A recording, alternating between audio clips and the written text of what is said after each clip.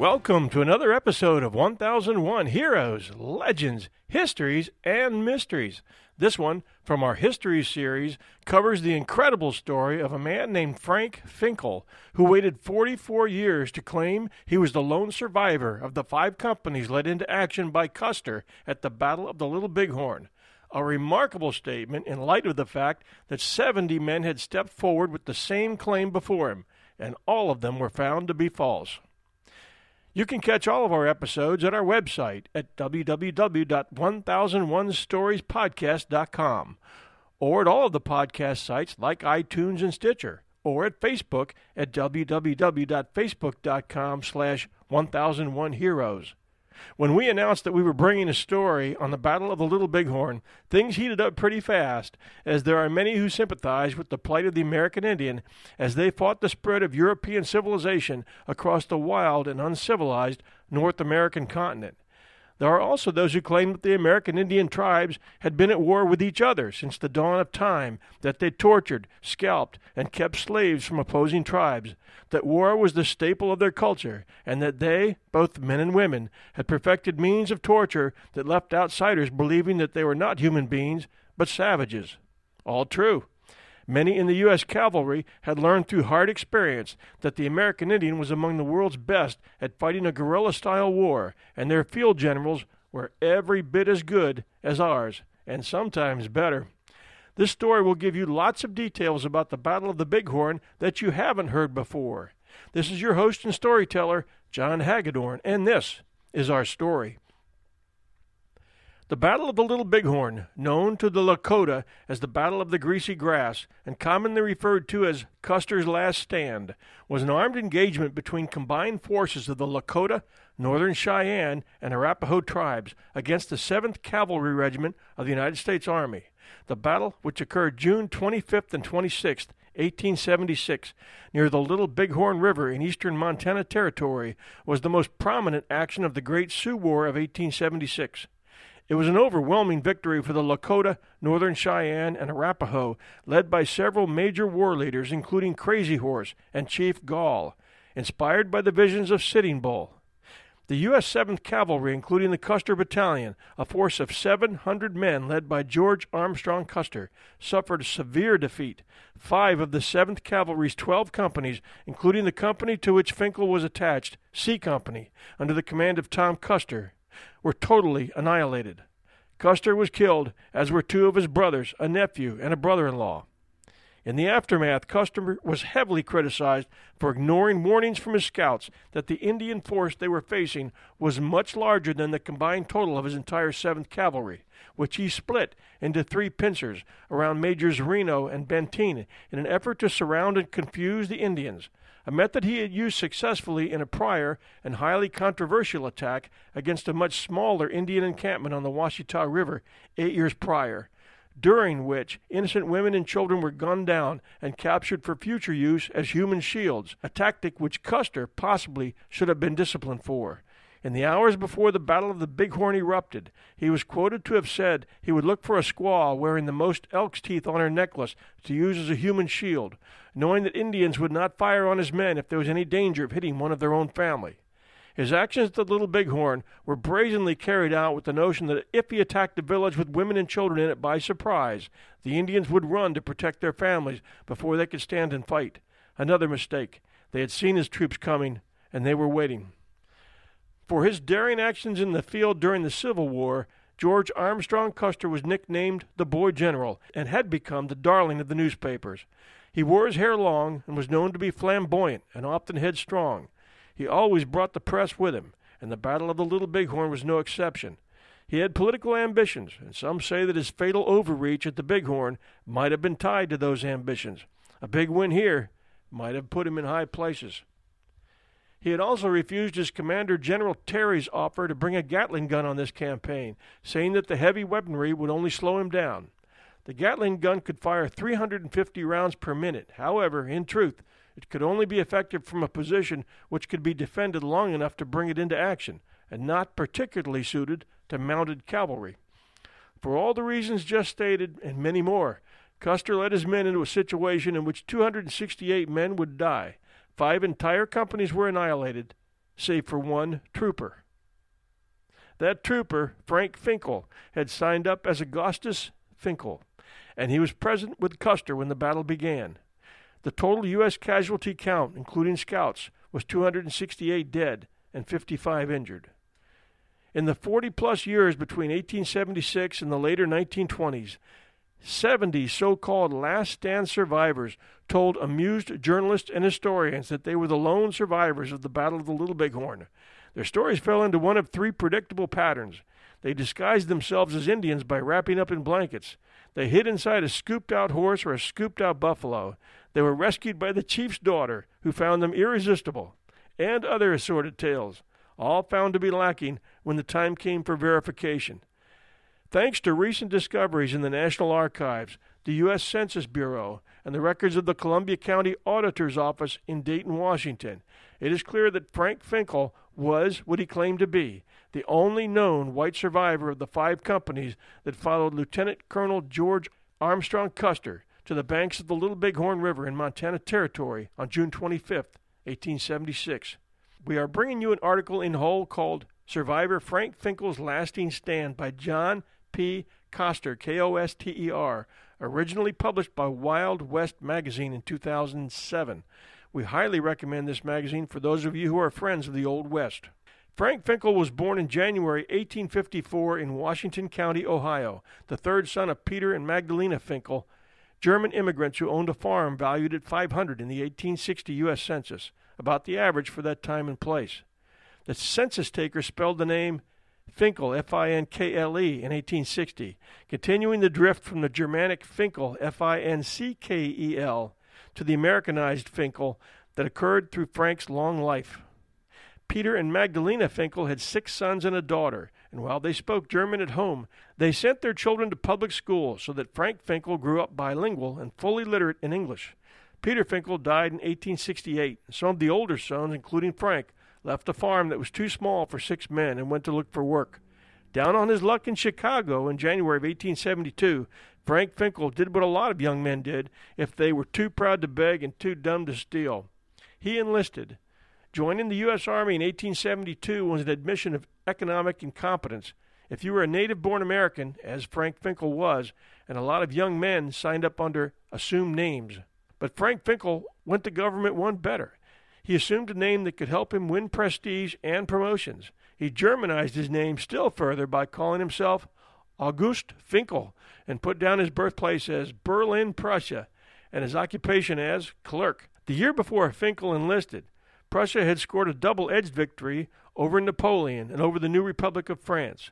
Prussian soldiers were in greater demand than they had been in the days of Baron von Steuben, and Frank cashed in. Keeping his own birth date on January 23rd, he updated his age from 18 to 27, and was shortly telling gullible troopers of the 5th, and later the 7th Cavalry, like his German-born buddy, Charles Windolf, that he had been an officer in the Prussian army. Frank's imposing height, a shade over 6 feet, dark hair, gray eyes, and language skills helped him make sergeant within 2 years. By 1876, Finkel was the 2nd Sergeant of C Company, 7th Cavalry, commanded by Captain Tom Custer, a high morale unit whose soldiers, like the officers, were Custer partisans in the heavily polarized 7th Cavalry. When the soldiers were issued huge floppy Andrews hats that made them look like buccaneers, C Company was one of 5 companies where the men chipped in their own money to buy snappier hats from a Chicago retailer. The incident touched off fireworks when George Custer received a slap on the wrist from the designated post trader, who warned him against shopping off post. Post traderships were a scandalous monopoly. Investors who never saw an army post hired the actual traders to deal with soldiers and random Indians and expected a 50% kickback. The soldiers at the frontier posts paid outrageously inflated prices for everything from whiskey to canned peaches, while supplies meant for the Indians simply disappeared. The one thing that the Indians could depend on was a steady flow of 1866 16-shot Henry repeating rifles, now rendered surplus because of the later model Winchester 1873, but still worth $75 on the day when the Indians received their cash annuities. Government policy kept the Indians hungry and better armed than the troopers sent to keep an eye on them, whose rifles were single-shot Springfields. Somehow this reminds me of today's situation with the government. I don't know why. The powder keg of graft blew up when the Sioux refused to sell the Black Hills in 1875, and many of the younger men left the agencies to join the Sitting Bull Sioux, Hunkpapas, and other so-called hostiles whom Army officers called self-supporters. George Custer, who had gotten himself in trouble in Washington testifying about the potentially lethal post-trader swindle, had to do some fast talking to win back a role in the campaign to force the Sioux back to their agencies. The 7th Cavalry, including Tom Custer's C Company and 2nd Sergeant Frank Finkel, set out from Fort Abraham Lincoln in Dakota Territory as one of the 3 swords swung against the hostiles.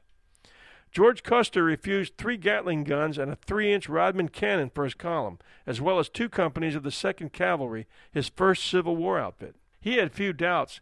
C Company, however, appeared less confident.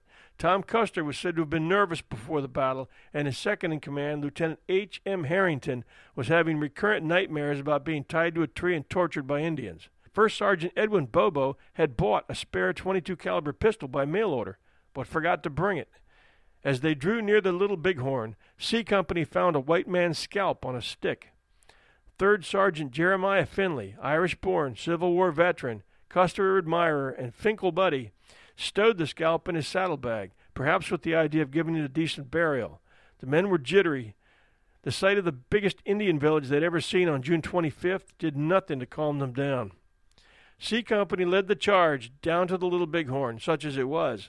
Finkel had trouble keeping up, probably because his height and weight imposed a heavy burden on his horse. He was the tallest enlisted man in the 7th Cavalry and one of the heaviest. I was riding close to Sergeant Finkel, Sergeant Daniel Kneep remembered in 1924. We were both close to Captain Tom Custer. Finkel hollered at me that he couldn't make it. His horse was giving out. I answered back, "Come on, Finkel, if you can." He dropped back a bit. If Sergeant Finkel had not dropped back a few minutes before, he would have got the orders to bring up the ammunition pack train, and I wouldn't be telling this story. Sergeant Kneep, the next to last man to see the Custer brothers alive, was sent back with orders to speed the pack mules and their 24,000 rounds of Springfield ammunition forward, leaving his buddy Finkel and his struggling horse to follow the Custer brothers down to the river. At least 4 C Company troopers dropped out with horse troubles, 2 with blown horses, 2 probably from cowardice. But Sergeant Finkel was with C Company when the company reached the stream. What happened then is the source of endless debate. The archaeology of Richard Allen Fox, Jr. suggests that George Custer stopped at the river and moved back into 3 defensive positions. C Company, with Tom Custer and Sergeant Finkel, was one of the 2 companies on what came to be called Calhoun Hill, overlooking the Hunkpapa village. The Indians had been sleeping off an all-night courtship dance the night before, but 2 green troopers rode into their village and started shooting whatever moved until they were unhorsed and killed. Major Marcus Reno hit the huge encampment on the other side. The unseen warriors exploded out of the teepees, armed with all those repeating rifles the post-traders had sold them. The 7th Cavalry was outgunned 10-1 by the Indians they came to encircle.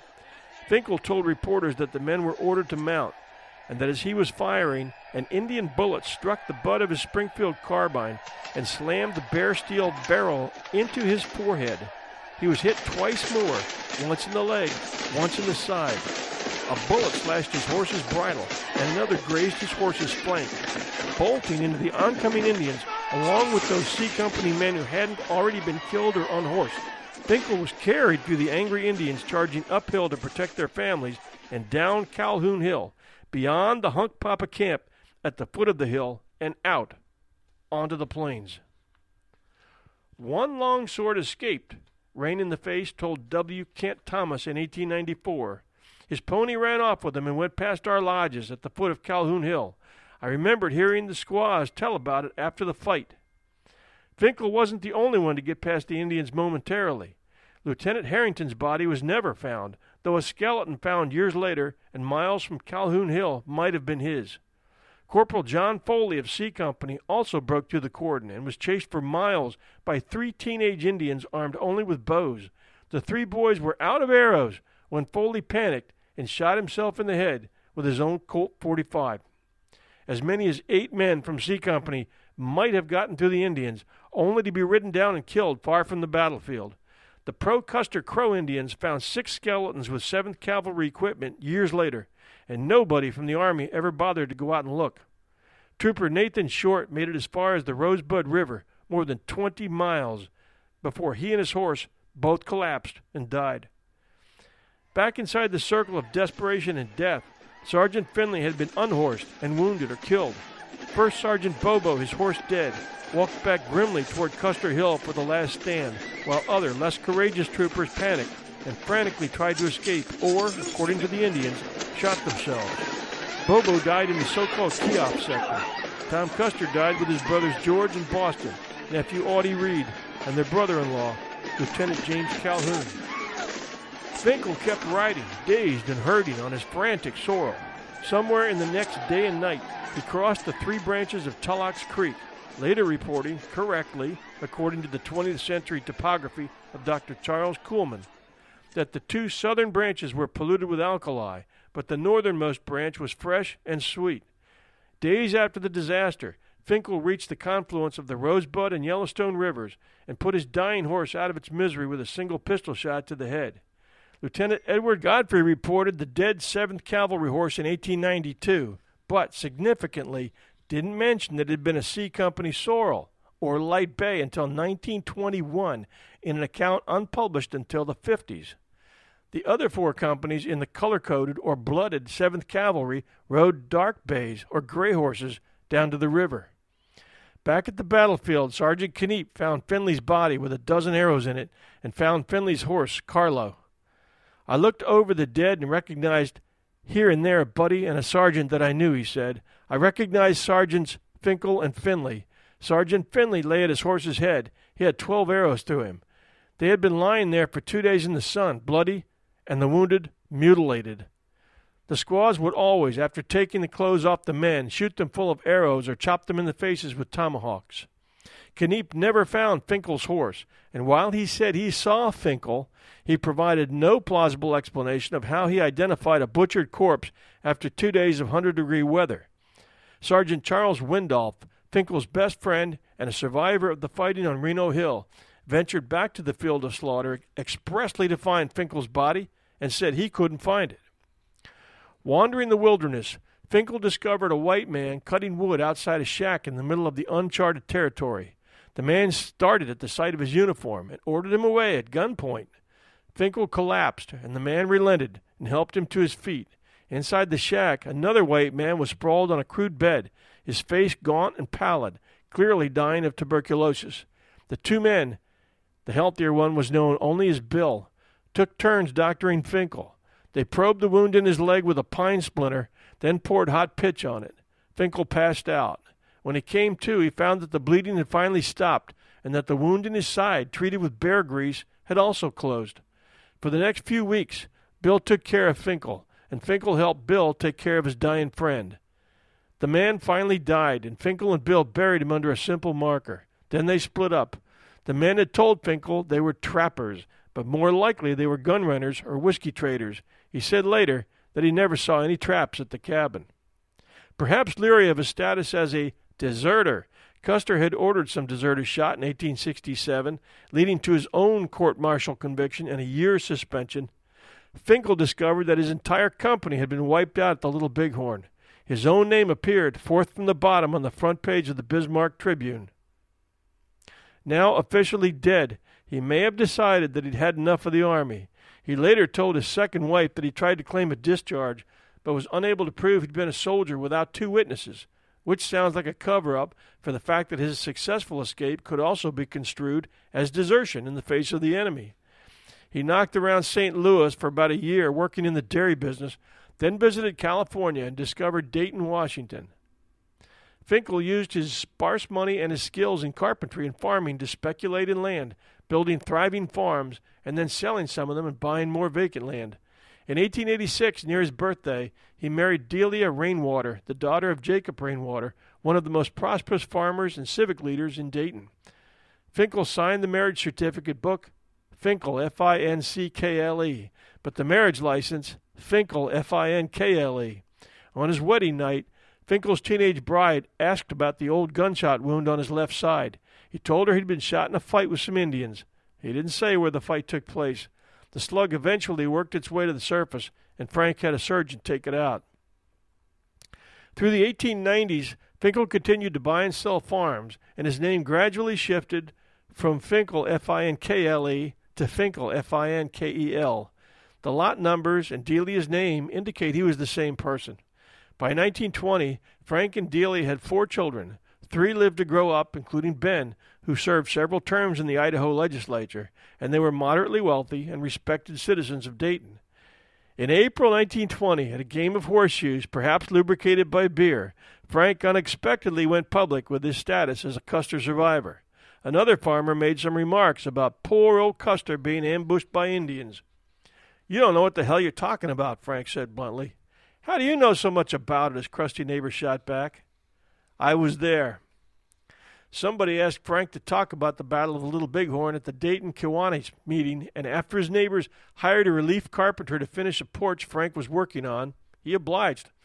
The article appeared in the April 8th issue of the local newspaper, 1920. Dayton, April 8th. Frank Finkel, a pioneer resident of Columbia County, was the chief speaker at the Thursday luncheon of the Dayton Kiwanis Club this week. He was eyewitness to the Custer massacre and gave to the club the account of his thrilling escape and the circumstances that prevented the knowledge of his survival from reaching the government at the time. Congressman John W. Summers of Walla Walla was a guest at the luncheon, and he will make an effort to get government recognition of Mr. Finkel's story. In giving the account of the battle in which General Custer's command was pocketed by the Indian forces, Mr. Finkel said his horse became Kettler and bolted through the Indian lines, carrying him to a territory beyond the fighting. He had 2 serious bullet wounds, and after many days of wandering, he found a cabin in the wilderness where he was months recovering from his injuries. Nobody who knew him doubted he'd been there. The journalist obviously didn't understand when Finkel used the term skedaddled and wrote Kettler, but the Civil War slang term for a panicked flight brands Finkel as a veteran of the old army. But Finkel told one more whopper that compromised his story for future generations. Frank had joined the Army in 1872, a year after the Franco-Prussian War, and lived and worked in Dayton through the later 19th century, when the hard-working, music-loving Germans were the best-loved minority in America. World War I changed all that, and in 1920 the Germans were blamed for everything, from German measles to the influenza epidemic. Finkel originally said that his name was on the roster, and made no bones about it when the story first broke. He also claimed to have had papers that were lost in a house fire that provided further confirmation. Later, when somebody found August Finkel on the casualty list, his second wife appears to have fudged and denied that he'd ever been August Finkel, whose bogus birthplace was recorded as Berlin, Prussia. When his second wife attempted to pursue the pension he could have won, she claimed that he'd enlisted under the name Frank Hall. Frank Hall, 5'6", brown eyes, and 14 years older than Finkel, had deserted the 7th Cavalry in May of 1875, 1 year before the battle. Big mistake by the second wife. On June 25, 1921, the 45th anniversary of the battle was marked with ceremonies, and the newspapers spoke to Frank Finkel again.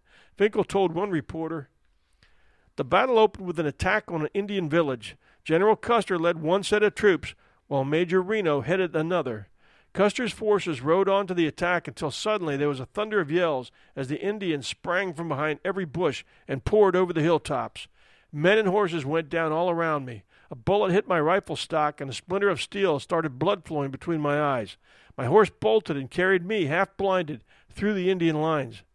Then came a stinging sensation in my shoulder, and I lost consciousness, falling forward on my horse. When I came to, it was dark. Early next morning, I reached the mountains. For 5 days I rode, eating raw rabbits in fear of attracting the Indians if I built a fire. On the 6th day, I met some trappers and stayed with them until September." Delia Finkel died in August 1921 after a brief illness. Her husband, who survived her, was the only soldier who escaped the Custer massacre, one obituary blandly noted. Frank Finkel's signature on the probate to Delia's will, written 49 years after he joined the Army in Chicago, is in the same hand script as his signature on the enlistment form. Ben Finkel, one of Frank and Delia's 2 surviving sons, had already moved to Idaho and was involved in state politics, which might have been another good reason to keep Berlin, Prussia out of the public prints. In 1926, Frank Finkel married his second wife, Hermie, an Anglo-Saxon born in Canada, who adored him and knew something about his status as a Custer survivor, but nothing about the old army or the Indians. Frank himself died at 76, wealthy and in no need of a pension, in August 1930. Hermie subsequently remarried and became Hermie Billmeyer, the wife of an apparently unsuccessful mom-and-pop grocer in Oshkosh, Wisconsin. With the onset of the Depression, Hermie needed that pension and perhaps also the collateral fame of being the widow of the only Custer survivor. For the next 20 years, until her own death in 1951, she relentlessly contacted every government official and Custer historian in the United States, trying to establish a status that Frank and his neighbors in Dayton had taken for granted. Hermie, unfortunately, was locked into the story that Frank had enlisted under the name of Frank Hall, and somewhere picked up the idea that he had enlisted at Council Bluffs, Iowa in 1874 and had served as a private and acting corporal. She tended to mess things up. One of the last newspaper stories, written a dozen years after Frank was dead, describes him plain dead the night after the Little Bighorn and then shooting an Indian who came to investigate, something Frank never said when he was alive. Ostensibly honest, Hermie purposefully denied that Finkel and Finkel, both spelled differently, were the same person, the tallest enlisted man in the 7th Cavalry at just over 6 feet tall, with light eyes and dark hair, as established by Hermie's own memories of Frank and by the Finkel enlistment form from Chicago. She was obviously more afraid of Berlin, Prussia than he had been, since he appears to have mentioned his name on the 1876 casualty list quite freely before his son Ben got into politics in Idaho. Hermie also appears to have been jealous of the late Delia, obviously the true love of Frank Finkel's life, because Hermie claimed that Delia never knew anything about Frank's military service, when in fact Delia, as a teenage bride, had seen the gunshot wound and had known for at least 18 months before her death that Frank was an acknowledged Little Bighorn survivor, as mentioned in her obituary. Hermie did find out that Sergeant Charles Windolph, who was awarded the Medal of Honor for his actions on Reno Hill, remembered Finkel, went back to find his body, and couldn't locate it. An excellent confirmation. After Frank Windolph and Hermie were all dead, the last two in 1950 and 51, critics of the August Finkel story circulated reports that Frank Finkel had been offered the chance to meet Windolph and had backed out. But that wasn't true. Windolph didn't learn of Finkel's purported survival until long after the man was dead, and said he would have loved to have met his old friend. He was a gallant soldier, Windolph said. Hermie probably never knew about the dead sorrel horse Godfrey found in August of 1876, color-keyed to C Company. Here was the one chance I knew of where a man may have escaped the fate of his comrades, Godfrey wrote in a letter not mailed until 1921, after Finkel went public, and not published by E.A. Brennenstuhl until after Finkel, Hermie, and Windolph had all died. I have met several who claim to have escaped, and have heard of many others, but never one who identified himself by this incident. Hermie certainly never knew that only C Company could have been a plausible source of survivors, because the C Company breakup and breakout wasn't well documented before Richard Allen Fox's groundbreaking study of the Little Bighorn in the 1980s. Something of the kind had certainly been suggested by Rain in the Face in the 1894 interview, where he described a lone white survivor escaping past the Hunkpapa camp at the base of Calhoun Hill before the circle closed. "We were better armed than the longswords," Rain in the Face said. "Their guns wouldn't shoot but once. The thing, ejector, wouldn't throw out the empty cartridge shells. It was just like killing sheep. Some of them got on their knees and begged. We spared none." Instead of expanding from the Rain in the Face account, Hermie tried to peg Finkel to a white horse in a dubious Indian account, and overlooked the factual escape account of Rain in the Face, a genuine and undoubted Little Bighorn warrior, who even claimed he had later seen Finkel in Chicago. Finkel correctly insisted that his horse had been a roan, a C Company sorrel. He knew the terrain well enough to satisfy the compulsive topographer Charles Kuhlman, who calibrated distances with 3 different odometers. Finkel used Old Army slang correctly, had gunshot wounds and a military bearing, and was a perfect forensic match for a man known to have fought the Little Bighorn, who was supposedly buried there, but who was never properly identified among the dead. Above all, Finkel described the battle not as romanticized in the 1880s through the 1940s, but as described by the 7th Cavalry survivors like Captain Frederick Benteen and the Indians in the 1870s, and clinched by the cartridge case and slug analysis of Dr. Fox in the 1980s. A rout where C Company broke up and fled, scattering corpses all over the landscape, before most resistance in the other 4 companies collapsed. Hermie Finkel fooled the people who tried to follow Frank's trail with their name game, but Frank Finkel really was a Custer survivor. The world that justified expansion, shrugged off graft, glorified Custer, and defamed the Indians just wasn't ready for one. The credit for this story belongs entirely to John P. Custer, Koster, and was originally published in the June 2007 issue of Wild West Magazine. For more great articles, subscribe to Wild West Magazine today. John P. Custer, who with Robert Burnett wrote The Road to Wounded Knee in 1974, states that In-Hai Lee contributed significant archival and editorial research to his story. For further reading, Archaeology, History, and Custer's Last Battle by Richard Allen Fox, The Custer Myth by Colonel W.A. Graham, Custer in 76 by Kenneth Hoomer, and The Last Stand by Nathaniel Philbrick, Philbrick. Thank you for joining us at 1001 Heroes, Legends, Histories, and Mysteries. Our website is at 1001storiespodcast.com. Join us with comments at Facebook, which has been pretty busy as of late, at Facebook/1001Heroes. Email us at 1001storiespodcast.com. Email us at 1001storiespodcast@gmail.com. And most of all, share us with your friends.